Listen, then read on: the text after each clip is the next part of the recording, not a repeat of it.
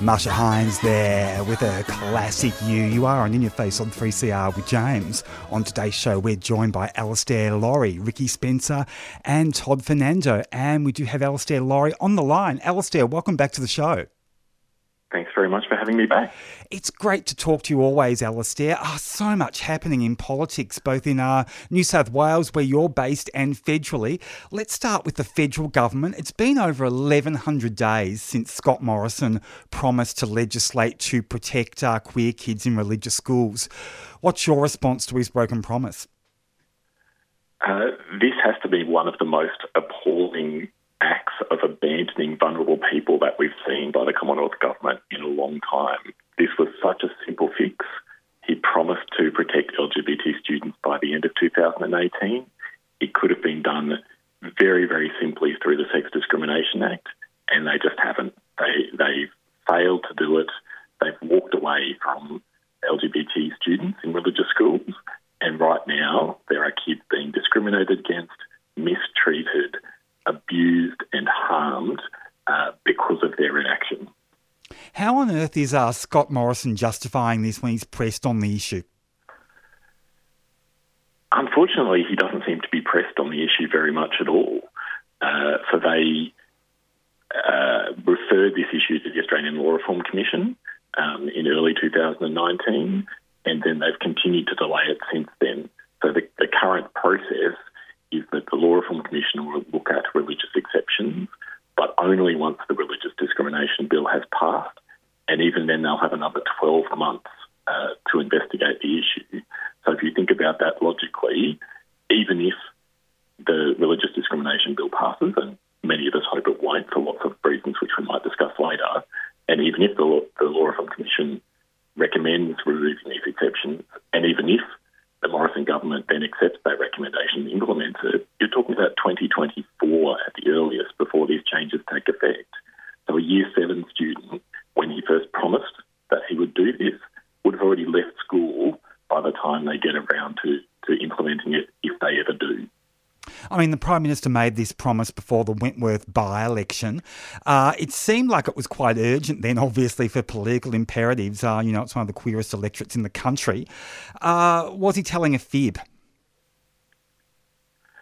I can't speak to his mental state at the time, whether he was intentionally misleading the country or not, but we can judge him on his actions, or more specifically, his lack of action after making that promise and walking away from it. It's interesting that you mentioned Dave Sharma and the Wentworth by-election. I think this is also a test for the gay and lesbian members of the Parliamentary Liberal Party, so the Trent Zinnemans and the Trevor Evans and the Tim Wilsons, Angie Bell and Dean Smith, and for the Rainbow Allies, the Warren Entschers and the Dave Sharmas and the Katie Allens. They're part of this government that has abandoned LGBT kids. What are they going to do to fix this problem? What are they going to do to make sure that this promise is implemented? So it sounds like they're not pressing the Prime Minister on this broken promise or this delayed promise or whatever it is, this inaction. It does seem like it. For us in the public arena, there's no sign of action. There's no sign of this promise being delivered. While we're talking about this, though, I should note that for the Labor Party, they're also not being as outspoken as they should be. One thing that they've talked a lot about recently is the Morrison government's promise to introduce a Commonwealth Integrity Commission, and the fact that it's been more than 1,000 days since that promise was made. You don't hear the same commentary, you don't hear the same criticism on this broken promise. The Labor Party should be being more outspoken and should be holding the government to account on this broken promise too. Yeah, why aren't they? Is it because they're scared that the government will kind of, use it to wedge them, particularly in Western Sydney? What's the Labor Party's game plan on being so silent on this broken promise? It's really hard to tell. But I think one thing that was confirmed during the Wentworth by-election was just how high the level of public support was for protecting LGBT kids against discrimination. In fact, the vast majority of the population thought that they already were protected. So I don't think that there's any good reason why the Labor Party shouldn't be more outspoken on this and shouldn't be prosecuting it, shouldn't be saying this is something that, if they're elected, they would do within the first 6 months of their election. This is not only something that is incredibly fair and protecting vulnerable members of the community, it's something that the vast majority of the population supports. You mentioned the looming religious discrimination bill before. Numerous activists are saying that the government has a religious privilege narrative when it comes to that legislation, and really when it comes down to their policies towards the LGBTIQ community. Would you agree with that, and how would you define this religious privilege narrative? I think you and I have had this conversation before, that if it was a genuine religious discrimination bill and protected people of faith, and especially people of minority faith, against discrimination, that would be not only acceptable but a good thing. The problems arise when they depart from a standard religious discrimination bill and veer into the territory of what they call religious freedom, but what others call religious privilege. And that's what we saw in the first two exposure draft versions of the religious discrimination bill. It wasn't, and particularly controversial bit, it wasn't necessarily protecting people of faith against discrimination. It was providing new means for people of faith and individuals of faith to discriminate against others. That's not what an anti-discrimination law should do, and that's why I and many other people continue to criticise those proposals and hope that the final religious discrimination bill doesn't look like it. Yeah, she's one of the most high-profile and outspoken critics of the bill in the country. Considering all of that, have any members of the Rainbow Caucus within the coalition that you mentioned before actually reached out to you to try and, A, get your input, but B, just reassure you that they're working for us? So I'm an advisor to the board of Just Equal Australia on LGBTI anti-discrimination issues, and in that capacity I certainly have been briefing some members of the Liberal Party's backbench on these issues and hoping to convey to them the serious substantive problems with the second exposure draft religious discrimination bill, in the hope that some of those problems can be ameliorated in the final version. We don't know what that final version will look like. We haven't seen any recent drafts, unlike, say, the Australian Christian Lobby, who seem to be publicly commenting that they are involved in negotiations on the draft. But I guess we'll find out one way or another in the next 2 to 4 weeks. So when you brief them, how do they respond? What do they say?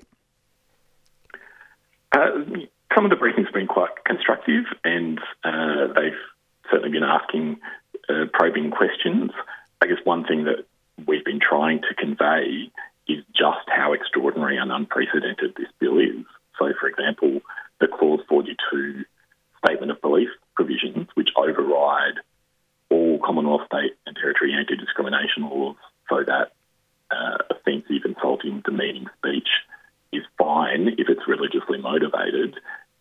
We've been trying to emphasise that is in fact entirely unprecedented in anti-discrimination law in Australia and would really destroy the fabric of anti-discrimination law in Australia.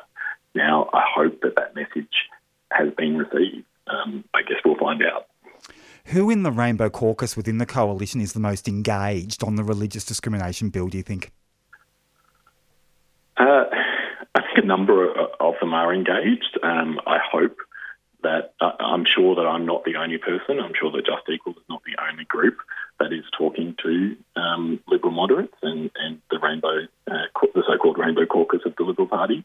So I hope that they're getting their information from a range of different groups and hearing about those problems from a range of different voices. But again, the proof will be in the pudding, and the test will be if the bill does retain those negative features, whether those members are willing to vote against it.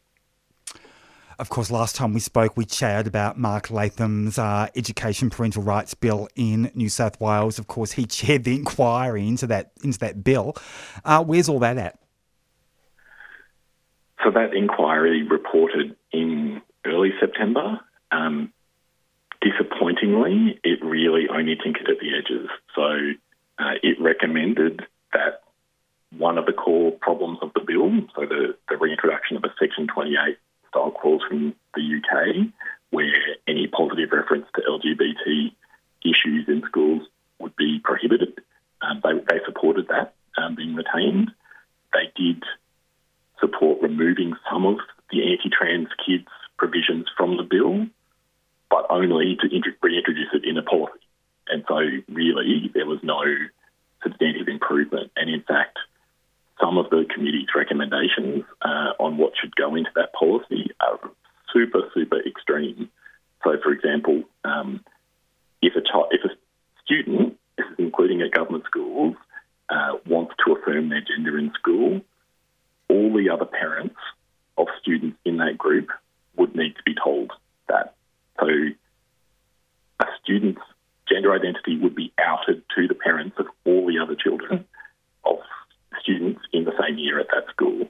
That is truly extraordinary. It would ban trans girls from using female bathrooms unless, as the recommendation says, unless they've had a quote, a full medical gender transition, which is extremely uncommon for people of school age. So these are the kinds of extraordinary and extreme things that committee recommended. And we should note all three government MPs on that committee and one of the two Labor MPs on that committee supported this report. Are you concerned the new New South Wales Premier, Dominic Perrottet, will be sympathetic to this bill? I'm no more or less concerned about the new Premier's position on this than I was about the old Premier's, and that's because I was already very concerned. So since this bill was introduced in August 2020, we've had two Premiers, Kulin and Perrottet, and we've had two opposition leaders, Jodie McKay and Chris Minns, and not one of them has spoken out against this bill, and not one of them has said that they or their party will vote against it. It's been 14 months. This is the worst attack on LGBT rights, or the worst proposed attack on LGBT rights in Australia this century, and no leader of a major party in New South Wales has been willing to stand up against it. This is a real existential threat to our community. It's a bit of a pattern for the Labor Party. We're seeing it federally with the religious discrimination bill, and we've seen it with Jodie McKay and now with Chris Minns. It's incredible, isn't it? It should be a slam dunk considering how extreme it is. This is just, irrespective of the politics, this is just basic humanity. I mean, you treat other people with respect, or you should. You should accept a trans child's identity as their own and validate it, not try and erase it. I think one of the complications of this issue is going to be what happens in the lead up to Sydney World Pride in 2023. We could well see this pass between now and then. And what happens then? Are we going to be talking about a possible global boycott of the event because the laws in New South Wales, the laws in the host city, will be seeking to erase trans children? Absolutely. I mean, it's a commercial risk, isn't it? It's potentially a big blow to the Sydney economy if that happens. And it's just a moral issue, as you say. For sure. And even besides World Pride, you could be talking about a global reputation for bigotry, a global reputation for homophobia, and a global reputation for transphobia. Business may well say we don't choose to do business in Sydney anymore because of how backwards it is. Absolutely. Alastair Lawrie, we are out of time. Always wonderful to chat with you on 3CR. Thank you so much for joining me this afternoon. Thanks very much for having me. Alastair Lawrie there. You are on In Your Face on 3CR with James and his Regurgitator.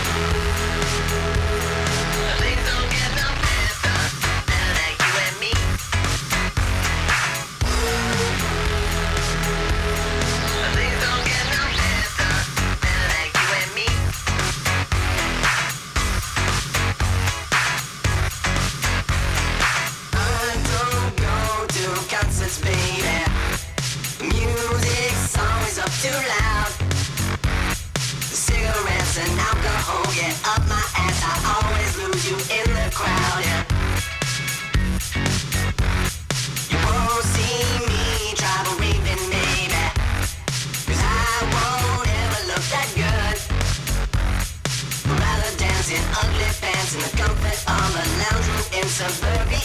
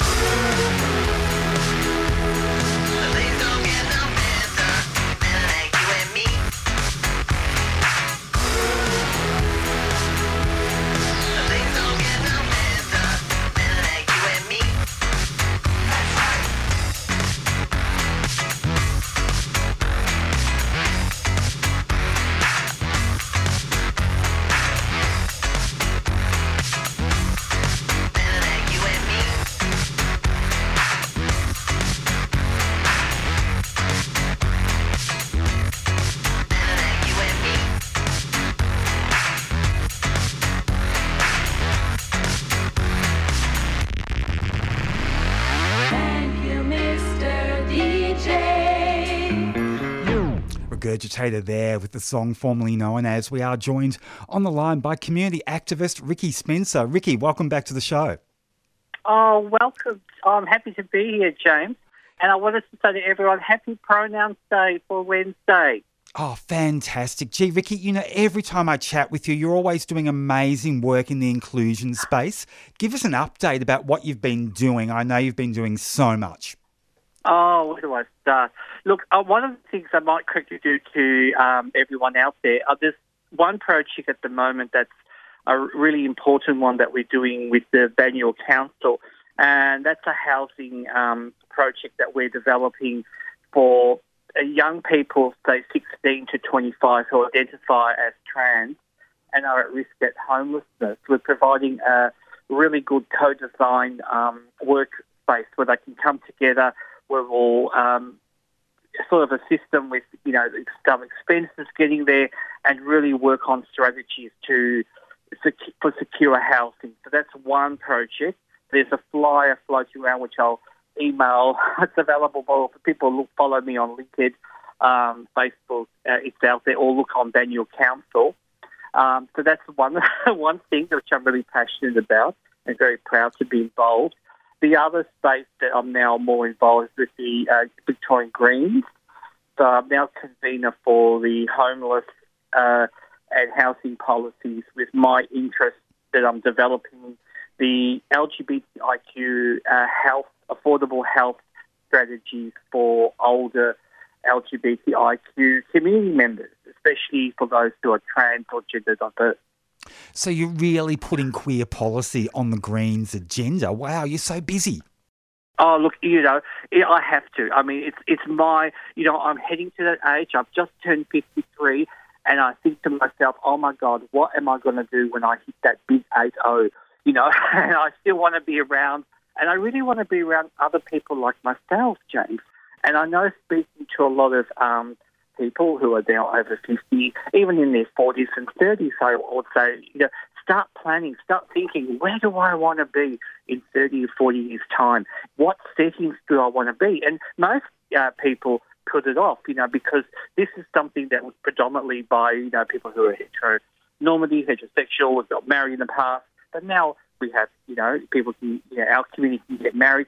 So it's good to plan. It's good to plan for our end-of-life approaching years, how we can be supported and make sure that we're in inclusive built spaces, having workers and having access to the things that enrich our identity. So I'm really excited by that because that is so important. And part of that is also with my work at HAG, which is Housing for Older LGBTIQ People, which is so fantastic. I'm excited to mention to everyone now, we are developing new brochures that will be sent to people who work in the housing sector how to work affirmatively with our community.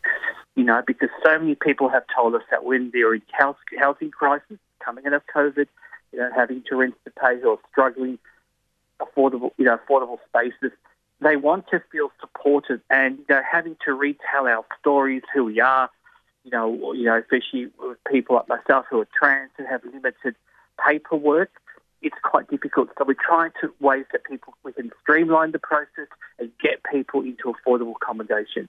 Oh my God, Jase, I have so much. I don't know how much to say. That's that one, Dale. The other one, of course, is my research, as you know, in that I'm doing in examining heteronormative spaces within school settings. That is going fine. With the focus groups, we're looking at teacher perceptions and student responses. That's an ongoing thing that will take a couple of years. But what I do want to say to people is to reach out. If you're wanting some information about how we can affirm trans health within the education space, within high schools, there are people out there like myself who are willing and able to assist teachers and parents how to approach this, understanding the complex health needs and sexuality needs of our, beautiful young people. You've also been involved with the Disability Royal Commission, the Royal Commission to Disability Care. Tell us about the work you've been doing there. Oh, look, that's another one of my, passion areas, and I'm so privileged to be involved in that space. What we're presenting, and we've started presenting, is just the needs that within our community. So we're looking at what have we experienced, and obviously my focus has been people with disabilities who are LGBTIQ. So knowing what has happened for people living in care settings, people in supported accommodation, as to any person who's had experiences in the community through transphobia, homophobia, access to services. And it's been quite, I have to say, it is quite traumatic when you hear stories and what has been taking place. And I must say I am very impressed with the commissioners, because they are listening, and because of the things that we were talking about and changes that we want, we're having an extra session another day we talk about. And I'm just in the middle of writing an important paper, because one of the areas that I've also been researching is in high schools, in special needs schools. People who do represent as LGBTIQ don't necessarily get access to that type of education that relates to themselves. There is hardly any information about transgender or gender non-conforming identities within that space. And one of the factors that, when we're looking at like Thorn Harbour Health, looking at, harm minimalisation, we want to teach all young people boundaries, having safer, healthier sexual relationships from early years, because everybody has a right to know how to have a relationship, what it means to consent, and not to be exploited or taken advantage of. And this is something that we have found within people who have lived disabilities that and might have an intellectual disability that struggle with, because when you leave the high school system, you're 18, you go into perhaps supported accommodation or group housing, and parents aren't comfortable with their young adults wanting to explore their identity. So it's very important that they hear some of the frustrations and stories about these courageous young people that, I just cry every time, but, I'm passionate. I want to have their voices heard. And, if people are listening, please, what we really need, James? We need our community who want to change careers to start thinking about working, in NDIS. We desperately need more support workers and healthcare workers who are LGBTIQ, who understand our community and want to give, want to work with us. That is one of the main solutions. You also established a healing space at Melbourne Uni for students with disabilities. Tell us about that space. Oh, well, that came out of a big conversation that took place a couple of weeks ago with the Disability Inclusion Unit. As somebody who's at there, and I'm the LGBTIQ officer there, but I'm also someone who has a number of lived disabilities, and mobility is one of them. And what we kind of need is that we feel isolated. You know, COVID has had many consequences, and one of the consequences are if you have disabilities, you're more likely to have less social contact than somebody who is able-bodied, you know, and is able to get around. And people forget, you know, like today everyone's saying, wow, we're not in COVID, we can get around. But, you know, there are many of us who still struggle with getting out for our mobility, or those who I say have invisible disabilities, you know, who aren't believed by others. So I've created a space that we meet every fortnight from 11 to 12 at the moment on Zoom. And what we do is we do mindfulness together, and what I call is care therapy. And care therapy is a bit out there. What we do is we get all our favourite comfy toys. If you've got really gorgeous toys, get your favourite doona, get your favourite pillows. We put on soft music, or we put on waves, the sound of waves, and we put some incense if you've got incense around, and we just talk to each other. We use soothing language, and we really, within that 1 hour, we try and heal each other to feel good and revitalise our souls. And you know what? It's all about coming together as a community. And, you know, there's people of different ages, different disabilities, but one thing we have in common is that we are alone, we want to belong, and we feel isolated. And I'm trying to address that sense of isolation. Part of that, we've also established a WhatsApp. So when you go to campus and you're feeling alone, you can say, hey, is there someone out there that would come and want to sit with me while I have a coffee? Or can someone come and help me with my books because they're heavy to carry? Or I need help accessing the toilet. Can someone give me a hand? Mind my books for this. It's just those simple things that services don't provide, but we can, within our own communities, be resilient. And I'm so proud of this because, to me, you know, it's not just about me studying and getting a piece of paper. It's for me about changing things around me that other people coming don't have to go through what I've gone through or my colleagues have gone through. Absolutely. It's about systemic change and, you know, creating community connections to do that. Another project you've been working on, my God, there's just so many, is a project at Thorn Harbour Health with the incredibly talented artist Peter Waples-Crowe, who's also, of course, a community educator and does so many, you know, wonderful projects at Thorn Harbour. What can you tell us about that project with Peter?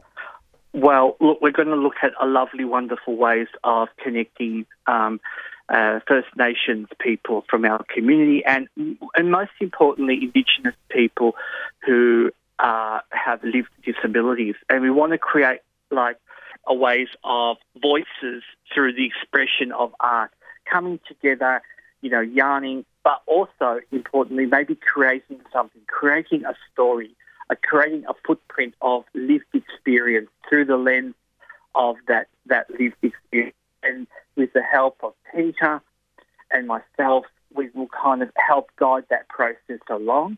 But we're also looking at other projects to also educate other people, or I should say inform other health providers and services, what does it mean to be, you know, Indigenous, to be from stolen generation. How do you fit in? You know, what's the language? You know, how best to work effectively? Because we have to move away from tokenism. We have to now move away from thinking the other. We're all part of it, especially LGBTIQ. There's such a, you know, it's not a one monogamous sort of group. You know, everyone is unique. Everyone has, you know, different gender expressions, different ways of expressing love, being loved, as well as intersex. You know, we need to have that. And within the Indigenous community, there has for too long been a silent feeling of not being welcome. So we're vitalising that space, and we're going to create welcome to country through Thorn Harbour that we care, and we're going to, you know, it's going to be fabulous. We're going to have, you know, I'll have to tell you once we start and have projects starting, and, you know, I think everyone can become involved, you know, and just care. You know, that's my big message. I just come from a short conference on changing healthcare training for social work. And one of the things I said we need to bring in is the care, especially for LGBTIQ communities. You know, understand us. And you know what? Did I just say, James, pronouns have saved my life in one way, because it's allowed me the gift of sharing to somebody who I am. And through that acknowledgement of who I am to another human being, I'm giving you that gift of telling you, you know what, this is my gender identity, non-binary, female, and then and if you want to tell me and we're connecting, we're understanding each other. And for everybody listening out there, please consider, advocating, whether you're a student and even as a consumer of services, introducing yourself with a pronoun. It's a wonderful way to educate our population of respect, of addressing systemic inequality. Ricki Spencer, it is wonderful to hear your voice. It's wonderful that you're thriving and helping the community to flourish. Thank you so much for joining me today on 3CR. Thank you so much, James, for giving me the opportunity. And I wish you well and your lovely listeners a beautiful Christmas. Stay safe in COVID. Please get vaccinated and stay strong. And connect with other people. Absolutely. Thanks so much, Ricki. Cheers. Thank you. Ricki Spencer there. You are on In Your Face on 3CR with James.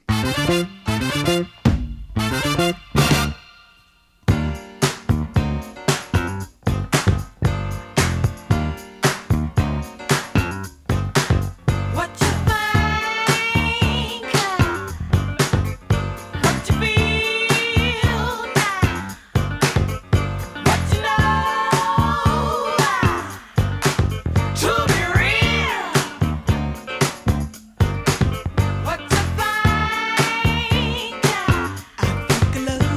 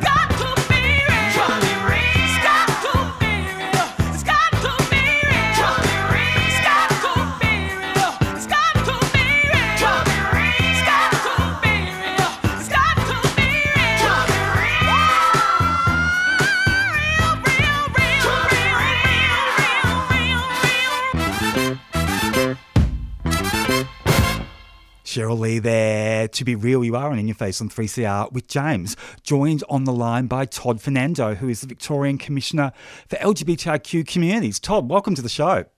Thank you for having me. How are you on this fine Friday? I am great, and I'm so excited about Jab Fab because so many queer folks are getting vaccinated. Tell us about that wonderful program and campaign.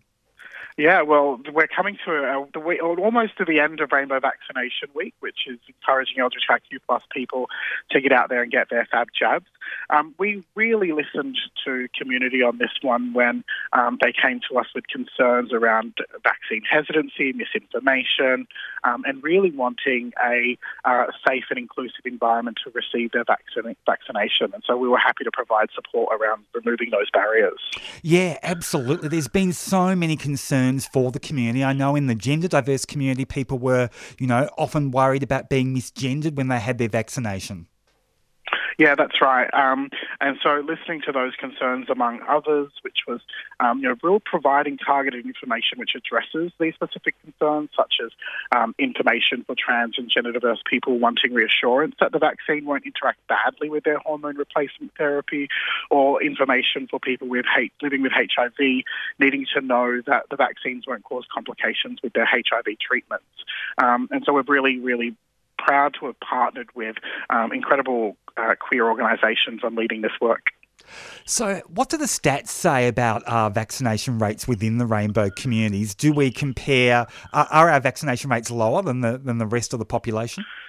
Look, that's probably much, the answer to that question is broader conversation around how we collect data on LGBTIQ plus people, particularly within vaccinations. We don't ask people's gender or sexuality in that way to provide accurate details. But anything that we can do to get all Victorians over the line on vaccinations is something that we're really happy to play a role in. Yeah, absolutely. And that data theme is something that just comes up again and again and again when I talk to people in, queer health provision, that, the government doesn't, keep enough stats.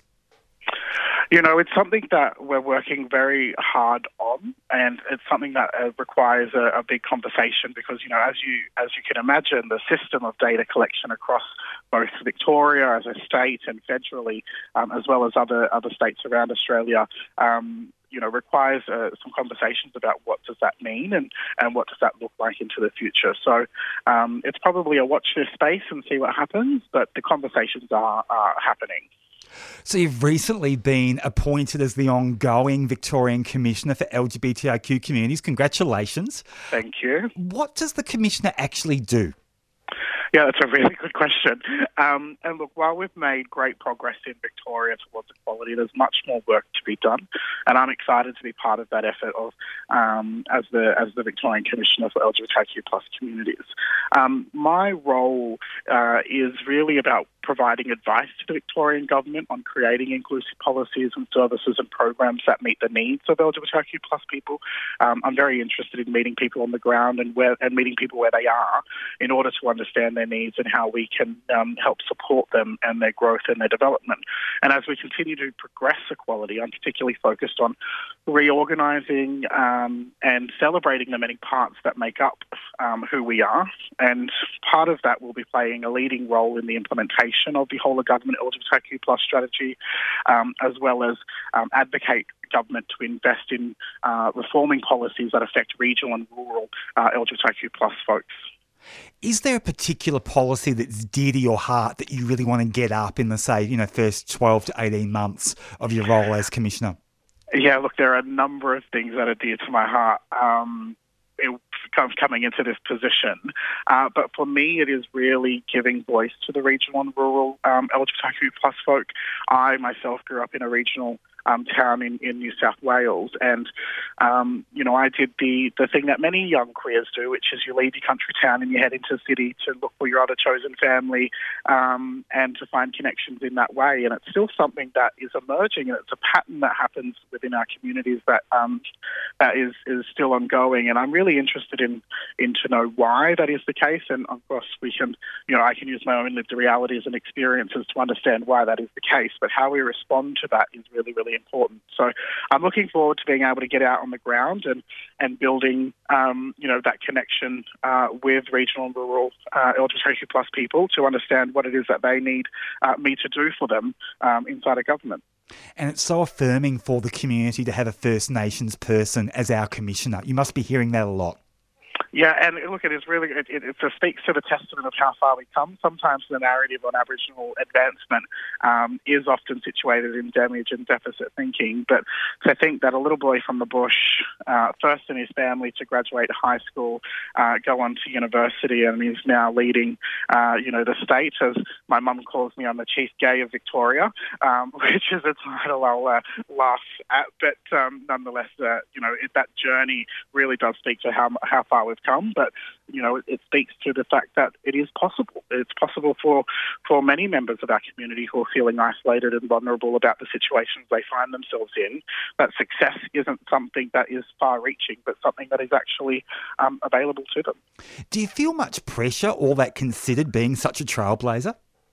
I don't know if it's pressure, but it's certainly something that I'm constantly reminded of the voice that I have and the weight that carries. And, I'm very mindful of ensuring that I stay humble in that way and be grounded and remain connected to community on the ground.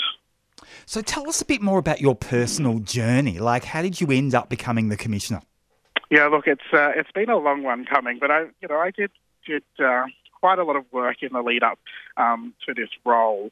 And so, I started out in health and education, working in and around New South Wales and looking at policy and reforming policy. And it was an interest of mine because it's something that I saw gaps in, and something that particularly in the early 2000s when we weren't thinking particularly in that way in Australia, and something that I sort of sunk my teeth into. And then over the last kind of 8 years, I've been working as an academic at the University of Melbourne, doing a doctoral research on understanding the social, cultural and historical factors that shape the health and identity of queer Australians. And that really provided me insights into understanding, where it is that we've come from, where are we now and where are we going? That with a whole raft of other experiences, in the public and private sector really allowed me to, be qualified for this job and to do it not with ease, but with charisma and uniqueness, I will say. Absolutely. Your research sounds fascinating. What was the most striking factor that jumped out to you about, what's affected us in Australia as a queer community, like the biggest impact, or just what jumped out the most? Yeah, look, one of the things that I took away from that research was this is going to sound very academic, but the dichotomy, the binary between, Indigenous and non-Indigenous LGBTIQ plus folks. So when we think about that experience of how LGBTIQ or sexuality emerged on this continent that we call Australia, it happened at the same time where Aboriginal queerness and queer identity was being eroded. And so that shift and that complexity was really, really interesting.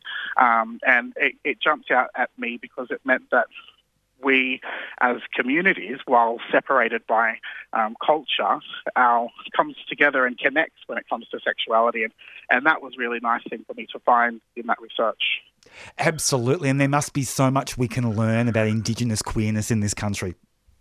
Well, and it is a growing field, Indigenous queerness, and we're collecting the stories and understanding that, and that'll play a very pivotal role in, particularly in Victoria, as Victoria undertakes its Europe Justice Commission, which looks at the truth-telling process of what happened to Aboriginal Victorians.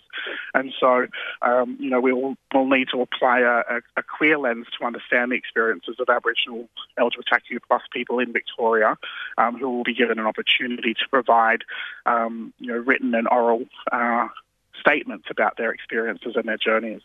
Fantastic. So having you as the Commissioner will really give queer First Nation folks a seat at the table, if you like, a representative with a seat at the table in that kind of healing process. Yeah, I hope so. I hope it's. I'm hopeful that I will be able to play a strong role as being an advocate in that way. But not to pigeonhole me, but I'm a commissioner for everybody. But yes, certainly. will play a strong role in supporting my Aboriginal and Torres Strait Islander brothers and sisters who happen to be LGBTIQ plus, part of the family. Of course, so you're the second person in the role. You've replaced Ro Allen. How do you think your style will be different to hers or theirs? Theirs, yes. Look, Ro and I've known Ro for a number of years now, and they are a formidable force. And we are very two different people, though we get along like a house on fire and have, always have. What Ro has done in Victoria is built an incredible infrastructure of LGBTIQ plus organisations, strengthened by policies and reform, which is much needed. Where I'm happy to be able to come in on is to continue to strengthen that, but to also, push the bounds on where it is that we need to go, and to be able to do that in partnership continually with LGBTIQ plus people. Fantastic. Now, of course, Fab Jab is not over yet as part of Rainbow Vaccination Week. If people do want to get vaccinated, where do they go? Give us those details. Yeah, so we've got a couple of locations. So we've got the Victorian Pride Centre in St Kilda will be open till 8 o'clock tonight, and they will also have their clinic open tomorrow and Sunday from 10 a.m. to 6 p.m. And Drummond Street in Carlton, as well as Your Community Health in Preston, are also stepping up and playing a role. It's important to note that in this role, I've been privileged to be able to speak with many of our vaccination hubs across Victoria to ensure that they understand what inclusivity means when it comes to LGBTIQ plus folks. So we're encouraging all of our fabulous community to go out and get Fab Jab. Fantastic. Well, it's a great project. It's great to have you at the helm, Todd, as our new Commissioner for LGBTIQ Communities here in Victoria. Thank you so much for joining me today on 3CR. Thank you for having me. Commissioner Todd Fernando there, and you are on In Your Face on 3CR with James. 3CR. And we'll catch you next week on In Your Face, taking us as Olivia Newton-John. Bye, everyone.